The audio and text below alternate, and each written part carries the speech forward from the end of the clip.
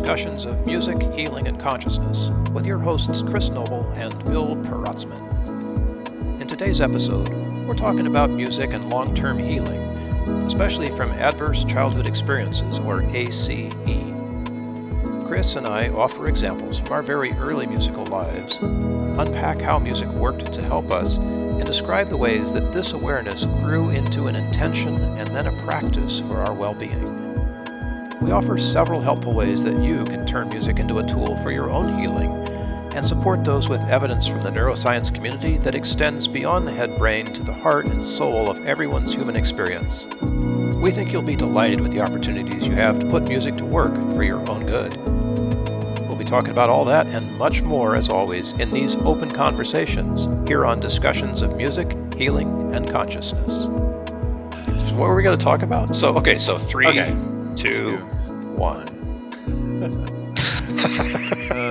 Let's try that brain reset again. The last time it didn't get us anywhere useful. Well, it did, but not where we want to go today. Well, okay. You know what? I love what you sent me here today. So for those of you listening, Bill sent me an email about the adverse childhood experiences and how music essentially helped him, and he knows as well with my story, helped me basically survive some of the really tumultuous times in our childhood, teenagehood, young adolescence, and, well, of course, this expands into the rest of our lives. But today we want to focus a bit more on the earlier parts of our lives and how we've all gone through challenges, of course, as a human being. It's part of our story. It's part of our journey. But we encountered some amazing ways to help and heal and cope with the craziness, the tumultuousness, the massive racking of insecurities on your whole being growing up. And I mean, I think it's a brilliant thing to talk about. So thanks for sending that to me, Bill. Oh yeah, thank you, Universe, for dropping. I forgot where I found it this morning, but it just hit me. And obviously, in our time period right now, we're dealing with things like the aftermath of the Buffalo shooting. There was somebody shot up a church here in California on Sunday. There's weird expressions of stuff going on, and according to the psychologist, basically it all tracks back to whatever happened to us in childhood. And we all have those experiences, right? And they stay with you. They're part of who I am, part of you are. Part of, if you're listening, is part of who you were. And the idea here is not to go out and wipe all that stuff away and just sort of, reset the slate. It's history. It happened. And it happened for a very important reason, which, as traumatic as it was for all of us many times, right, is necessary for bringing us to where we are today. And so I don't want to suggest in any way that we're going to talk about how to erase ACE, adverse childhood experiences. We're going to talk about the transformation that takes place even in the moment. Like Chris, both you and I have these childhood stories of music, how even in that moment the transformation takes place. But I'm still learning from all that stuff. From 40, 50 years ago, I'm still learning from all that stuff. So I anticipate it's going to continue. Why don't we just drop a couple of them in here? Just whatever comes to mind of how you found music minding you as a kid. And I'll think of one too. Well, for me, I started playing the piano when I was 6 years old, which was basically grade 1, I believe. And that's kind of when I started to have a really hard time at school. And I'm sure lots of people can relate to times when they went to school and just didn't fit in or felt so many different forms of pressure, trauma, aggression, violence, or just emotional violence or emotional manipulation. I mean, a million different things. We can all think of so many moments. So many. Or maybe it's hard to think of them because we've actually blocked so much of them out. I have some major gaps in my memory from childhood, because mostly from school, from just some pretty difficult experiences. But I remember it all kind of started for me around grade 1 onwards, and it just so happened that's when I started playing piano. And I would come home from school on any particular quite a lot of days. It was definitely in the majority. I would say most days of the week I would come home and just be feeling pretty run down, pretty beaten down by the world around me, which was my school at that point.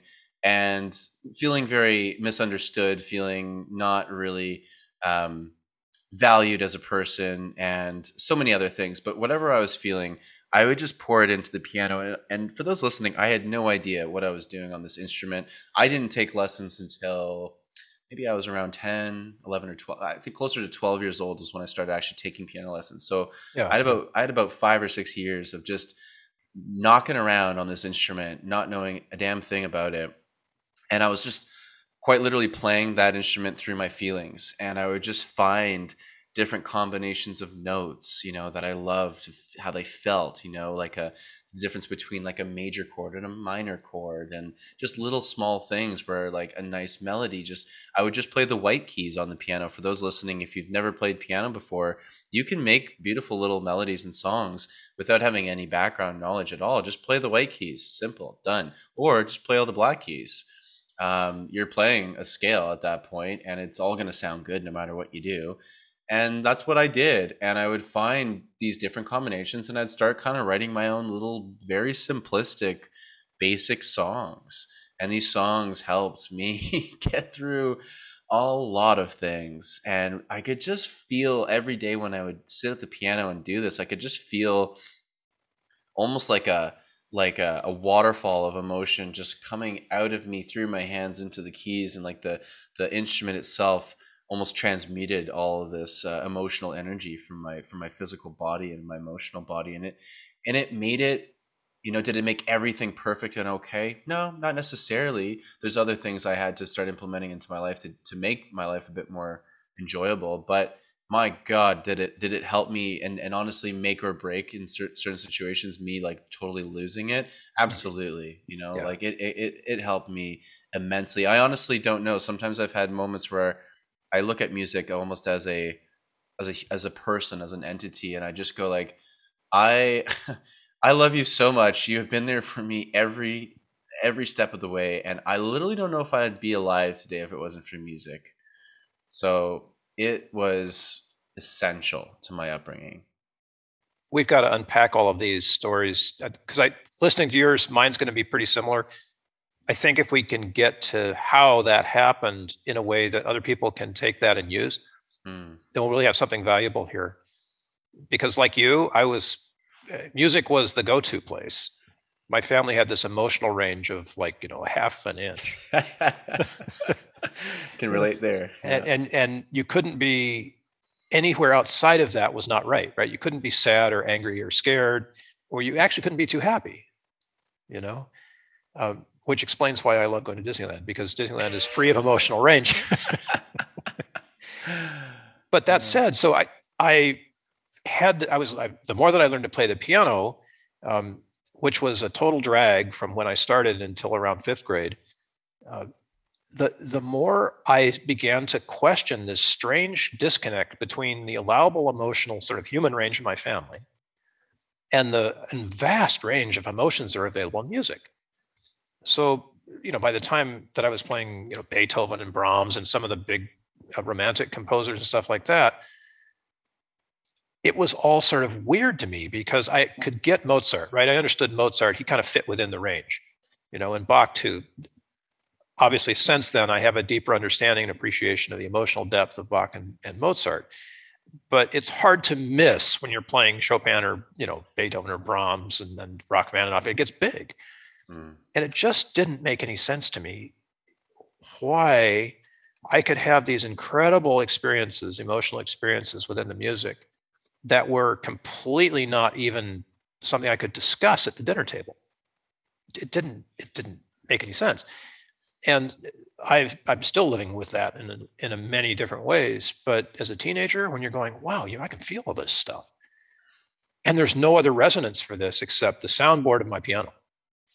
Like nobody else gets this. You don't have language for it. I was in my 30s before I started to learn how to talk about emotions in English, let alone be able to understand others. Mm. But that was a huge sort of gap. The psychologist would say that my parents were emotionally unavailable. I wouldn't take it so far as to say that there was emotional abuse, but certainly that neglect that you feel is like, what do you do with your feelings? Like, who understands me? Who gets me, right? I completely connect with you there, because in school it was the same way. There are very few people that have that emotional depth early in life or even as teenagers. Heck, I know adults have never had it, and they're great people. There's nothing wrong with that. But when you are experiencing this vast range of emotion and there's nowhere to take that in terms of a human conversation, it feels very lonely and isolated.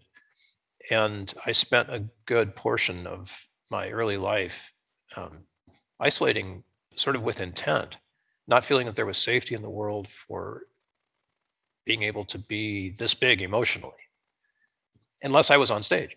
Yeah. And there I had the equipment to deal with it well, which explains, I guess, a lot of why I was somewhat successful in doing that.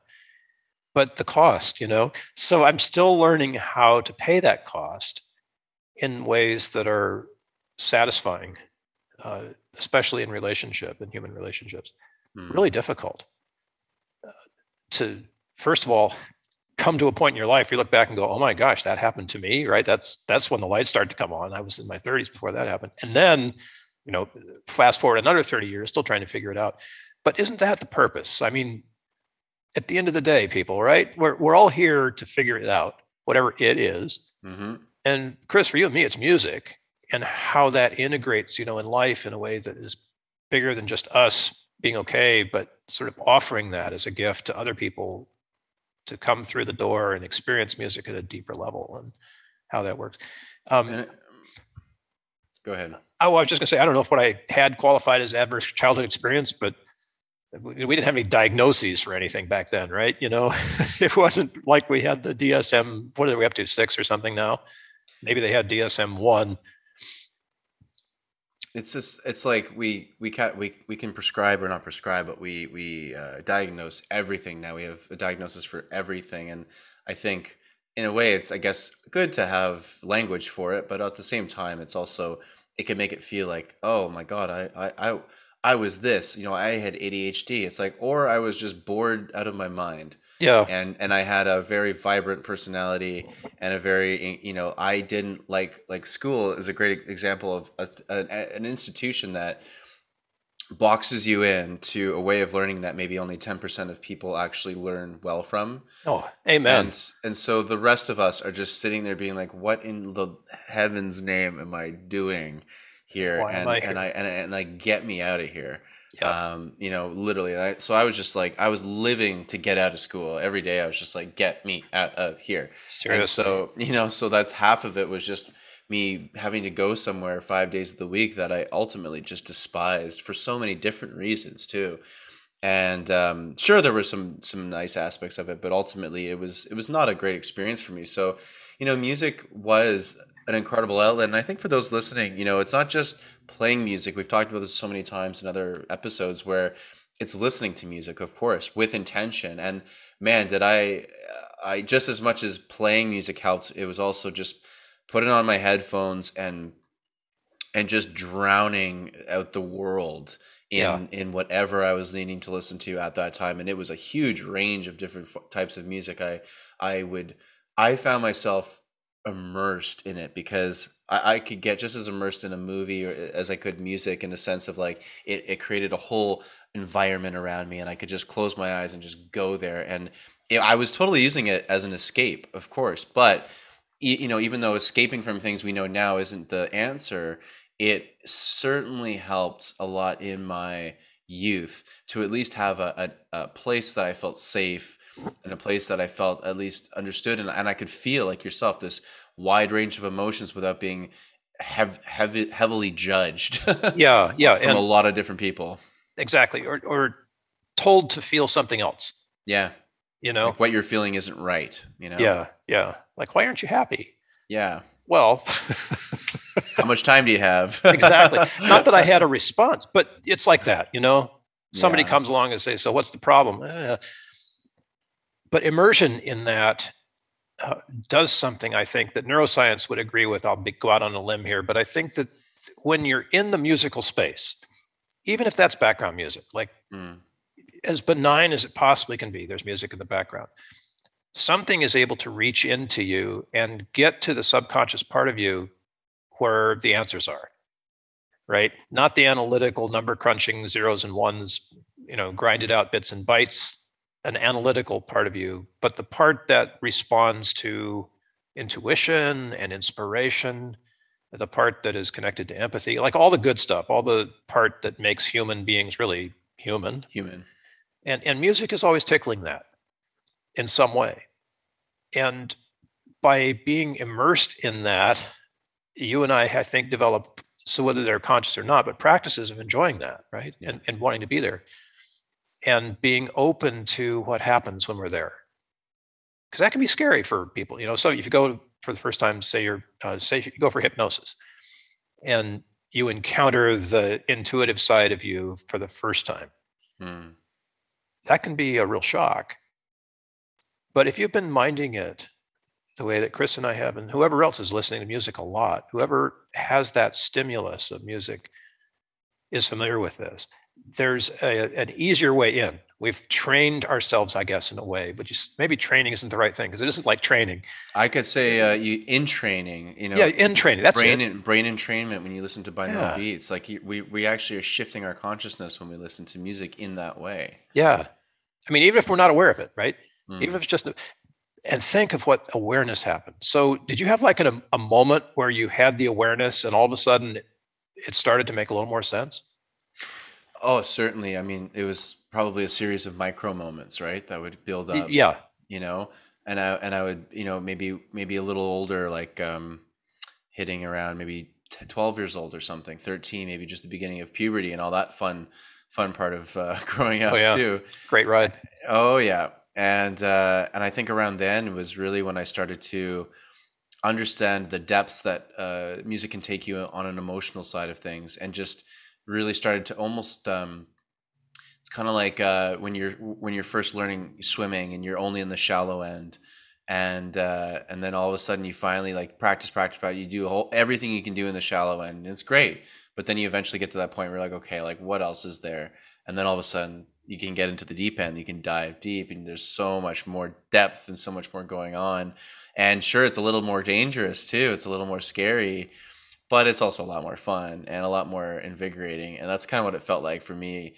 There was like a tipping point where music then all of a sudden just became like, oh my God, this is literally like limitless emotional exploration and support, and just almost like affirming my emotions too, like listening to songs that, like pop songs or any song that maybe lyrically can reaffirm what you're feeling, like a breakup song, love songs, or just angsty songs like I hate the system or whatever, where you're just like, me too, I'm so glad I'm not the only one, and having that kind of camaraderie with a person you've never met, but you listen to their music and feel so connected. I would feel more connected to the musicians that I was listening to than most of the people around me in my actual life. Just because, I felt that as well. Yeah. They were saying things that weren't said anywhere, certainly in my house, and rarely, but sometimes at school. Yeah. The school I was at was pretty straight-laced private school too. So, there's a lot that happens under the surface in a straight-laced organization. Yeah. But lyrics and music are one of the beautiful ways of being able to,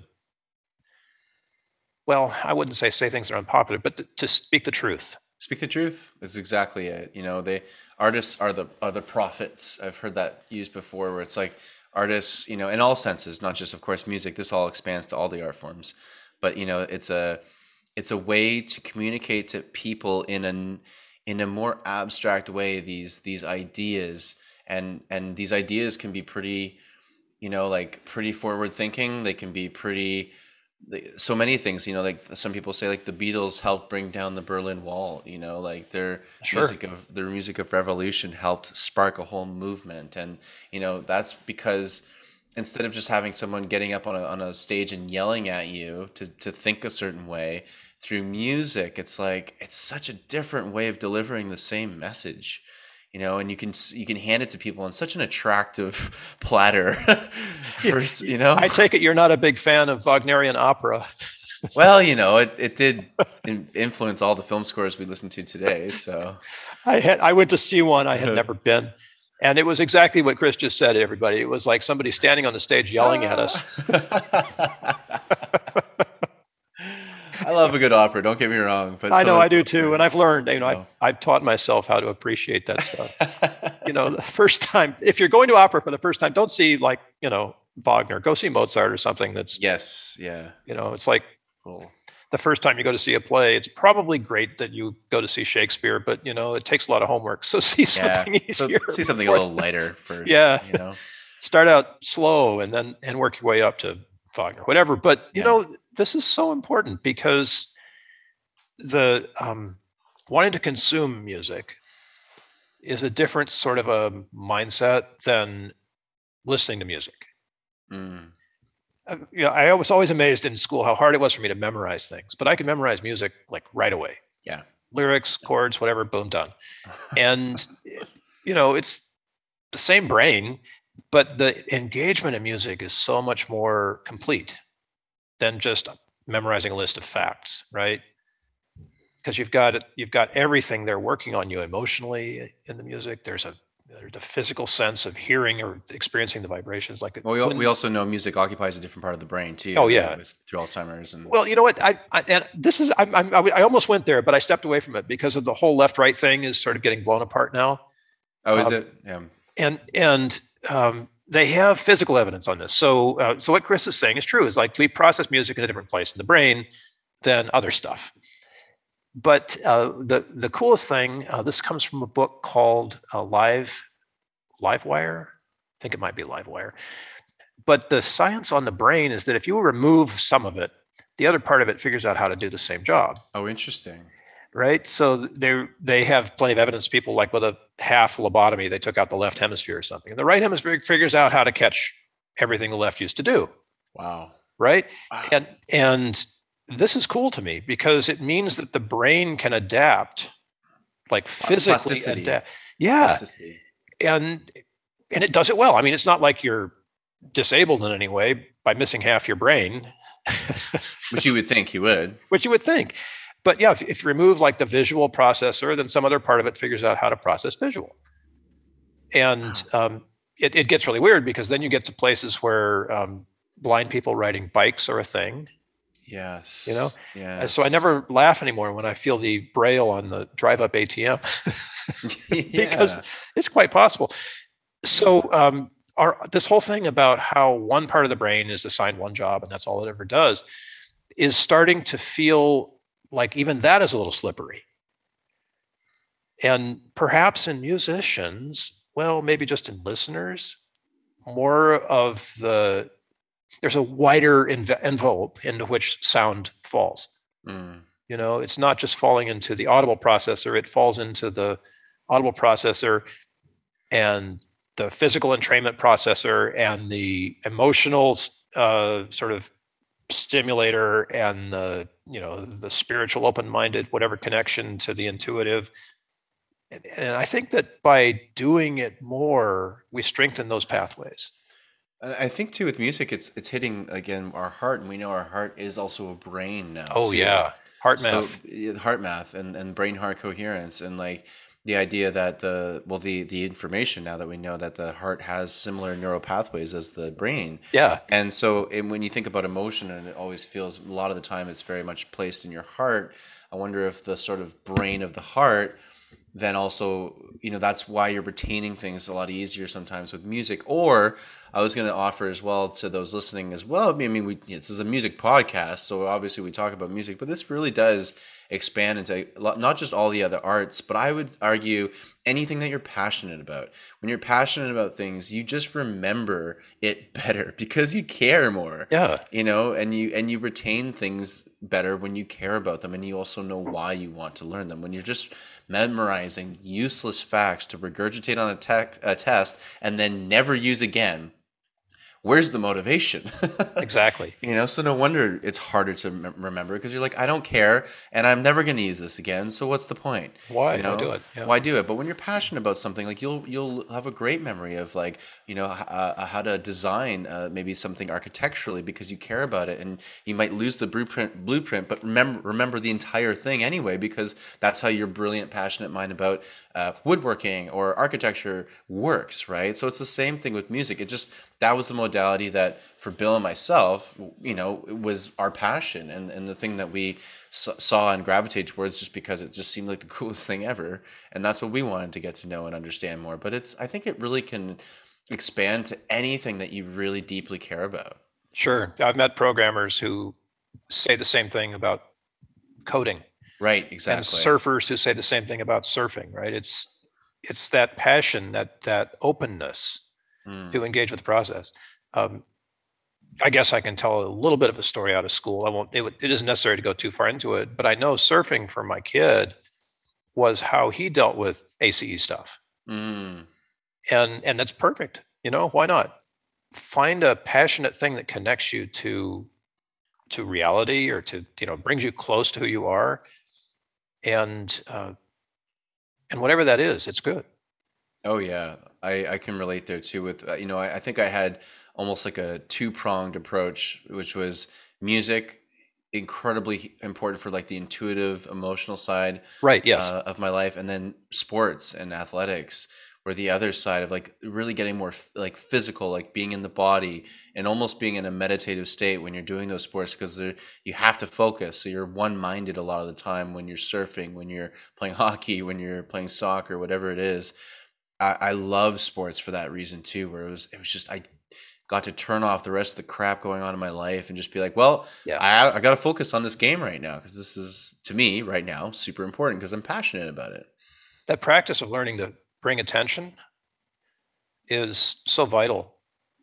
And like we were talking about a few minutes ago before we got onto the recording here, social media is so ADHD. It's like the scattershot of attention is, Incredible.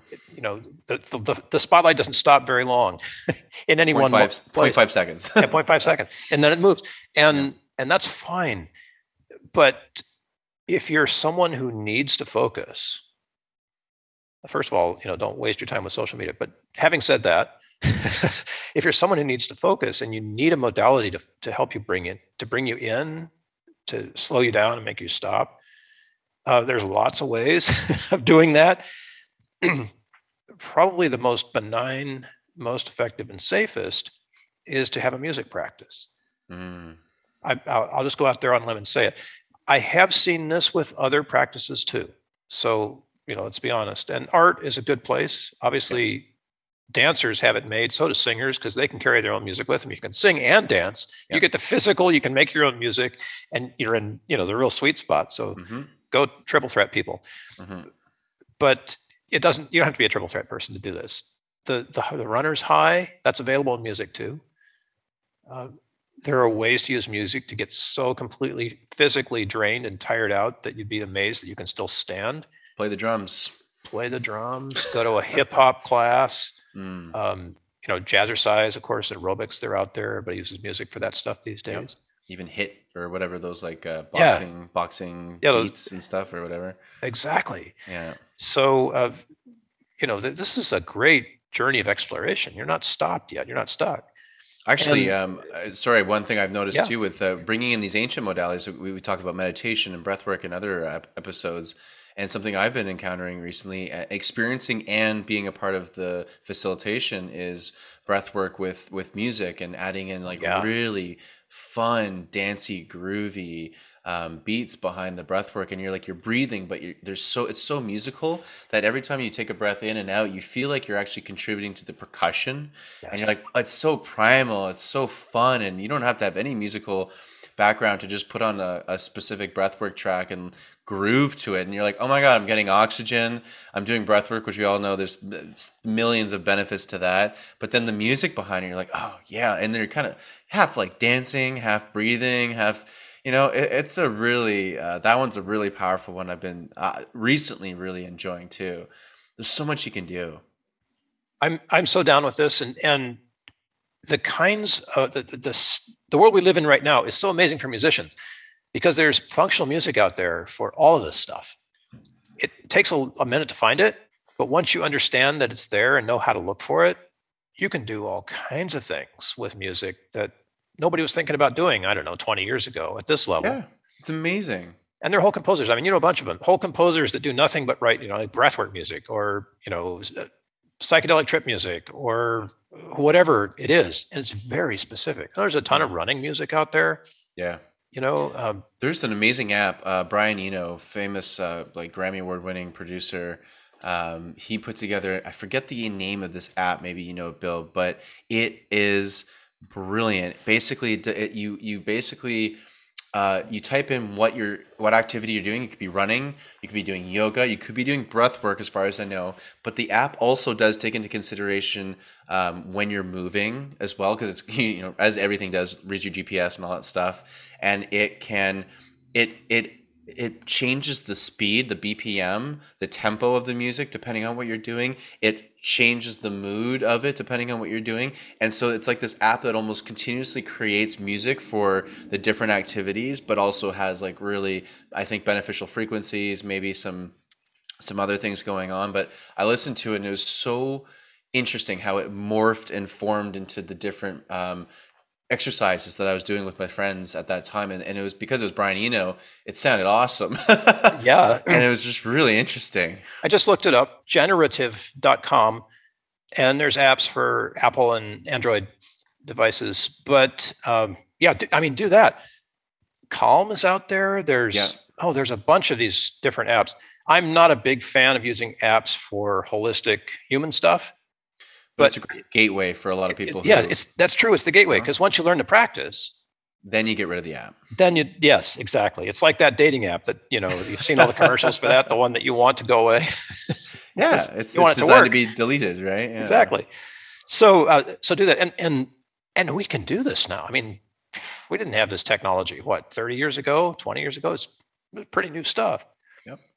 And the acceptance of it is universal. I mean, I don't know anybody out there who's complaining about Brian Eno's app for adaptive music for everything. Awesome. Yeah. Right? It's like, go, people. We can do this now, right?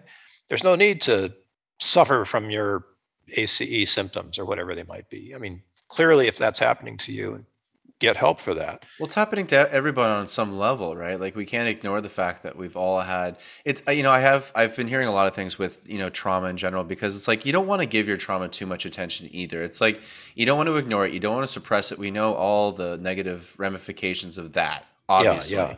But on the flip side, I feel like in this new age of a lot of healing modalities and things coming out to heal, some of us go on the extreme of the other side, and it's all about healing. And then you actually end up bringing so much attention to the trauma that it's questionable whether you're actually just exacerbating the trauma more by also giving it all this power and being like, this is this deep wound that's like destroying my life right now. I'm like, is it, or are you making it do that because you're telling yourself that it's doing that? You know what I mean? Exactly. There's a bit of it's like with everything, it's a balancing act, right? Oh, it is. And, I get what you're saying, because there's a certain sort of a status that goes along with having a double diagnosis, and it's not a status you want, believe me, people. No. But moving through that. So the way that post-traumatic stress disorder, which is still the way it's listed in the DSM, the research on it says it's more like post-traumatic growth. And that the traumatic moment is there to spark us into doing something else. It's like it's the energy the brain needs to make a change. But holding on to the trauma is not the purpose. Yeah. Right. And stuffing the trauma is not the purpose. And trying to manage the symptoms is not the purpose. The purpose is to go through the rabbit hole. Right. And as you do that, things change. But you got to have a practice for doing that, right? Whether your practice is music or drugs or whatever the practice is that takes you forward, it's a decent practice as opposed to a practice that keeps you stuck. Wow. And hanging on to your diagnoses is, not, unfortunately for all of the people who are getting disability right now, based on that, this is a catch-22. It's really tough because, who wants to be disabled by their issues if there's healing available? It's like sometimes it's great to just cash in on the disabilities when you can, because here's the thing, and I'm saying this because it's like you don't want to take advantage of it when there's other people that need it, but when you do need it, I actually qualified for PTSD disability compensation for my government here in Canada. And although the program actually got dissolved like almost right after I qualified for it, which was lucky for me, I still got to get it, but then they got rid of it. It was great because I put it all into like 11 therapy sessions and some sound therapy sessions, Yeah, and yeah, those were instrumental in me getting, not only getting through the PTSD, but like you said, growing from it and evolving from it. And it was a really traumatic event that didn't become something that was my big trauma that was holding me back. It was actually something that propelled me forward mhm. in a lot of ways, but it was also helpful to get a little compensation from that. So that's when the diagnosis is like, okay, cool, diagnose me, but I'm not going to wear that label like it's actually Yes, me. I'm writing yes, it down on this form so I can get a little money so that I can go into therapy and I can get all these things right now that I which otherwise helps, couldn't right? afford. It helps so much. And that's skillful use, as far as I can say. That's really skillful use. But like taking a lifetime disability when you're 25 and never ever changing, you know, whatever it was that messed you up that way. Um, we all have our different paths. So blessings to you. If that's you, blessings to you. Hmm. And I'm glad you're still with us, because a lot of people just take the exit right away when it gets tough, and Oh I, yeah. I've been there, maybe 3 times in my life. I've seriously thought the suicide was the best way out. It's But understandable, it's, the crazy world we live in. there's an insanity, right? And I mean, all you have to do is look around, look at who gets elected, for example. Um, is that a reflection of, or could it be a reflection of our adverse childhood experiences? That we pick somebody who's that familiar? I don't know. I'm spitballing here. I mean, everything's a reflection in a sense, and I think it's also how everything that the way we move through our life and perceive things is in a way affected by our reality of deep, from childhood onwards, Sure. like Yeah. it's constantly shaping and forming our perception of everything, but at the same time, today, tomorrow, you can wake up and everything can change, everything. Oh yeah. And so there's Everything that like, you thought was the complete package, the way it was supposed to be, one prick and the balloon is blown up. And yep, quantum leaps, always possible. So that's the thing. That's like I try not to. It's so important to recognize the things that are causing us lots of dis-ease and lots of hurt and pain and suffering, but at the same time, also opening up to that fact that like it could change tomorrow for anybody, and I mean on any level, oh even if yeah. you've got physical horrible things going on like cancers or whatnot, even that can change overnight, be gone. And I've heard so many stories of this. All you even have to do is go onto like Dr. Joe Dispenza's website and read his case studies of Yeah. people that have done his meditations and have cured, tumors, cancers, disabilities, blindness, Yeah. or even crazier things like people who do these past life regressions and do these really deep hypnosis regressions into other timelines, which most people would roll their eyes at even the concept of that, whether or not you think it's true. The result is some of these people literally, I mean, one of the cases was they cured their blindness, another person cured their cancer. Yeah. I mean, these are big, big, big things. And because these traumas that we latch onto, and when we latch onto them and they become a defining part of our story, not that we're conscious of it most of the time, a lot of the time it's subconscious, but it's there, that can literally manifest into these really horrendous physical things. And I would argue that most of the problems we have with our physical body all stem from emotional turmoils that we just have yet to work through and grow from, not necessarily heal, but to grow from, which I really like how you said that, Bill. I grew up in a religion that was about spiritual healing, and the kind of things that happened are remarkable. You have to think, whoa, is that possible? Obviously, it's possible. Yeah. And it's more and more prevalent today. You mentioned Joe Dispenza. There's so many people who have benefited from the change of mind, maybe, Mm-hmm. Yep.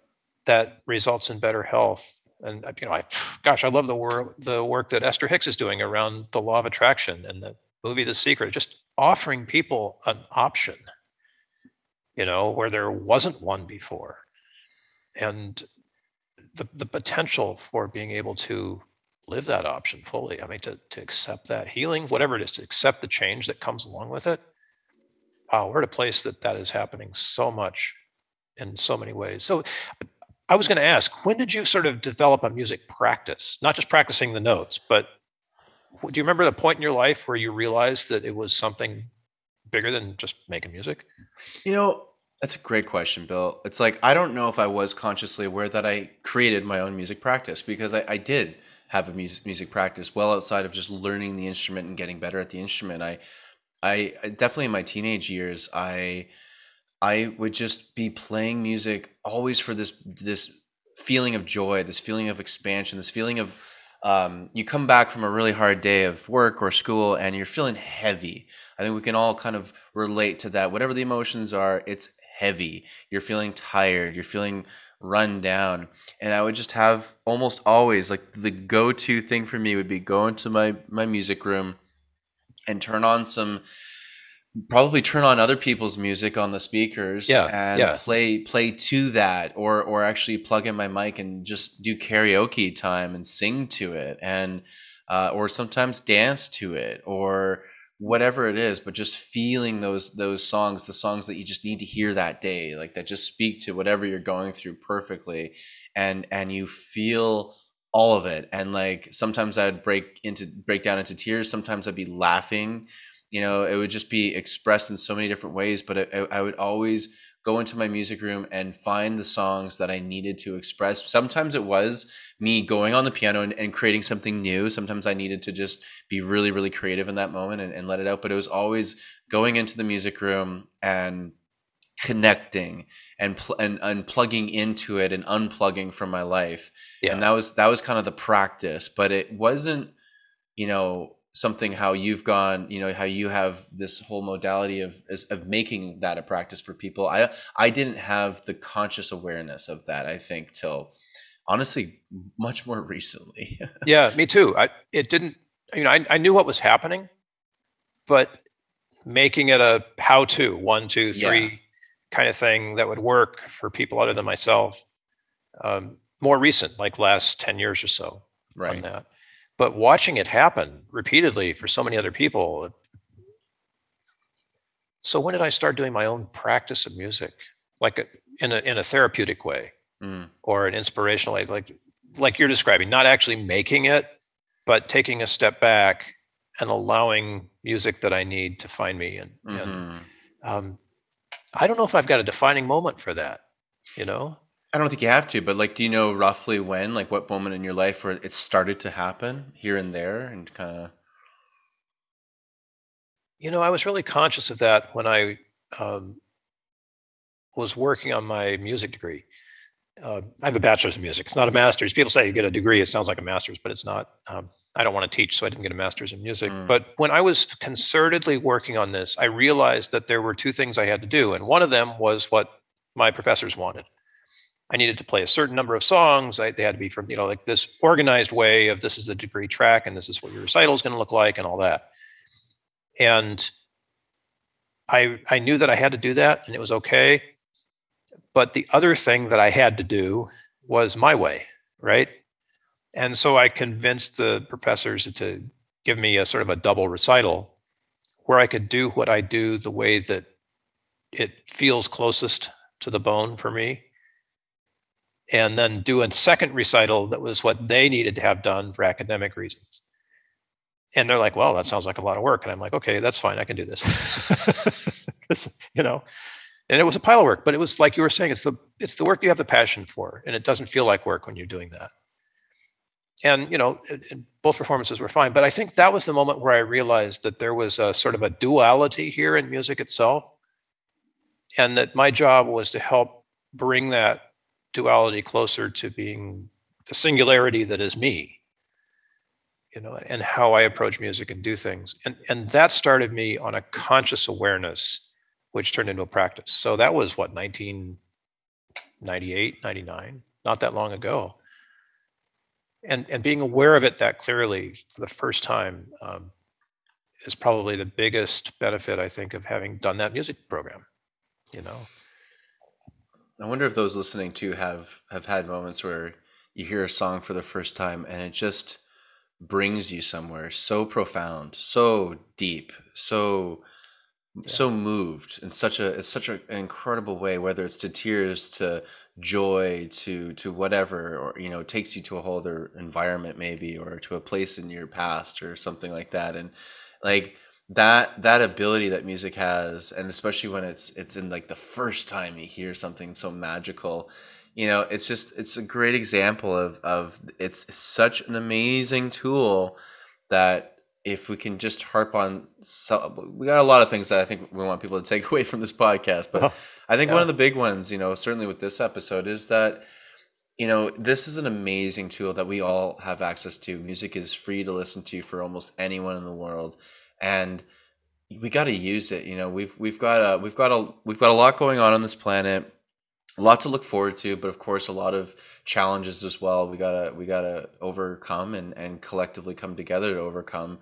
And it's gonna be every day. We're gonna encounter a lot of challenges. And what can we do in these times? Well, we know there's tons of modalities, but one of the easiest things, is like just to really start to lean on this thing called music.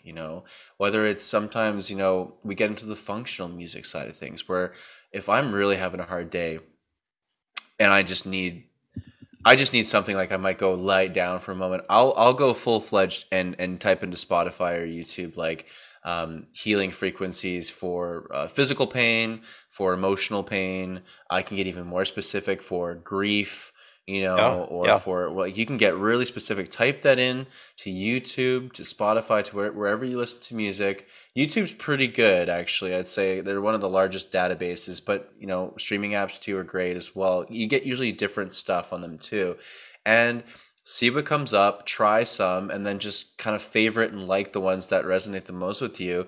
Create a little playlist, and I know I'm probably describing a little bit of the homework you give your clients, Bill, but like essentially that's a great way that you can now start to like tap into these really really helpful frequencies and pieces of music that you can use in a very very functional way, and they can do a lot. They can really like even help reprogram the cells in your body, your DNA, all this stuff. So you got that side of it, but then you have the other side where it's like, you have your playlist of sad songs, happy songs, energizing songs. Name a state that you want to be in, and start compiling songs that get you there. And they're going to be different for everybody, of course, right? Different nostalgic feelings, different all these things. But like, start leaning on music in a way that perhaps you never thought was possible before, because I think you'll be pleasantly surprised. I got to echo that, because the difference between music is, entertainment out there, and music as a tool, is that intention. Yeah. And once you learn to bring focus to music, uh, watch out, Mm. because from that point on, stuff happens. And it's the kind of focus, the all-in focus that you get when you're at a rave or in the middle of a concert, Yes. or Yeah. when you're just absorbed in the experience. And when you teach yourself how to do that to a place where even remembering a song will trigger that complete engagement, what a beautiful place that is. Because then you have control again, you have agency, and you can say to your emotions that come up, oh my gosh, yes, here you are again, anger, my friend. And here's the music that sounds best for you. And all of a sudden, there's a shift when you bring that focus to it that you don't get if you're just listening to Metallica in the background. Totally. And now, even on touching on background music, you can still have benefits from background music. Now, there's a Oh, totally. difference. Yeah. There's such a difference between the two, of course. But when you're not needing that intensive focus, and you've already done that now, and now you're moving on with your day, and you want some background music, again, think about what kind of feeling you want. Now, I might again be like, I just need some, like, today was a hard day, and maybe I went through a lot of heavy emotions, so I want the most soft, like, soothing music, just to kind of like give me a sonic hug, and Yeah. just kind of remind me everything's okay. I'll put on like some really soothing, healing, like sound, crystal sound bowls or something going on in the background, and I'll just have that frequency, and I'll after an hour I'll just be like, wow, I am so relaxed right now, and like kind of, and I forget why. It's because the background music is like lulling me into this beautiful. You've forgotten about everything you were doing and writing and Completely, whatever. and Gone. gone. And you know, if that's what you need, then great. Or on the opposite side, like recently or not recently, but a lot of the times I'll love putting on like just classical Spanish guitar or something. Oh, right. And Yes. and Spanish guitar for me, just like, oh, like my soul just yearns for it, and I get transported to Spain or to some of my favorite places I've visited, or places I haven't visited that I'd love to visit, and I feel like I'm time traveling or geographically traveling when I hear that kind of music, and it puts me into a completely other state, and it's beautiful and it's amazing. So again, or just soft classical piano, that's a whole other thing too. So it's like, choose your background music appropriately too, because that makes a difference as well. This process that you're describing, Chris, is so incredible because all of us, of course, respond differently. But once you find the stuff that dials it in for you, you have a real tool. The other side of that is the process, because you're going to be discovering things that don't work too. Yeah. Right. And you'll find very quickly that it's not about whether you like it or not. It's just, oh, well, this isn't resonating for me. It's great music. You know, like there are times where I want to listen to Queen, but not while I'm falling asleep. Right. And I know that. It's like, okay. But the real plus is that you start to know yourself much better than you ever thought you might. And you realize that sort of nagging headache probably deserves your attention. Not to magnify it in any way, but just because there's some part of you that's calling out for something that you're not giving it.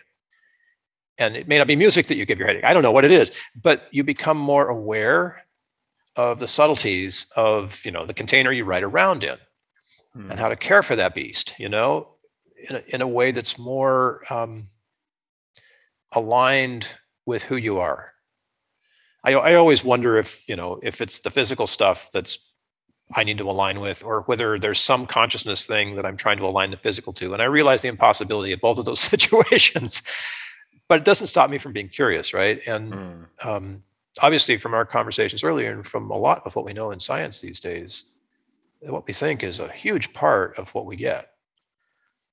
And if you're not getting the results you want, you've got one thing to do, which is change your flipping mind. Right?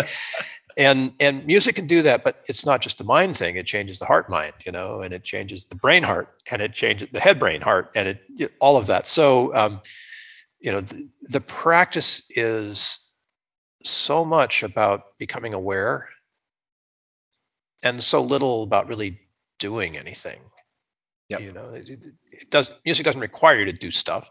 Maybe you feel like jumping around or dancing or whatever, that's fine. But it's very personal in this way. And the delightful thing, which we got to talk about this, we'll do a whole show on it someday. And remember, we've got to sing a love song, right? That's right. Yep, we got to still sing the love song. But the delightful part is what happens when two people start to do these practices together. Wow, does that get cool? Right? It does. Oh my God. We'll definitely have another episode on that. I've already got some fun stories of even when you're creating music with other individuals and you're locking eyes during that time. A lot of the time you don't always look each other in the eye, but I've been performing with some of these really like highly activated spiritual people, and they're like staring at me, and I'm like, okay, Chris, try to like maintain some eye contact here just to see what happens. And it is trippy. Isn't that cool? Oh my gosh. God. That's how Rebecca and I met. Really? Yep. Wow. In a band. Doing that. God. Yeah. That's the best. Oh, it's so crazy. That's beautiful. Yeah. It's beautiful love. Oh, isn't that a great way to connect through music, right? Yeah. I don't know if there's another. I really don't, because somewhere it's vibrations that connect us, right? And even the vibrations that we can't hear and can't see, there's still like aura vibration stuff going on and heart vibration stuff going on. And like all of that beautiful music that we don't perceive yet, really, is what brings us together.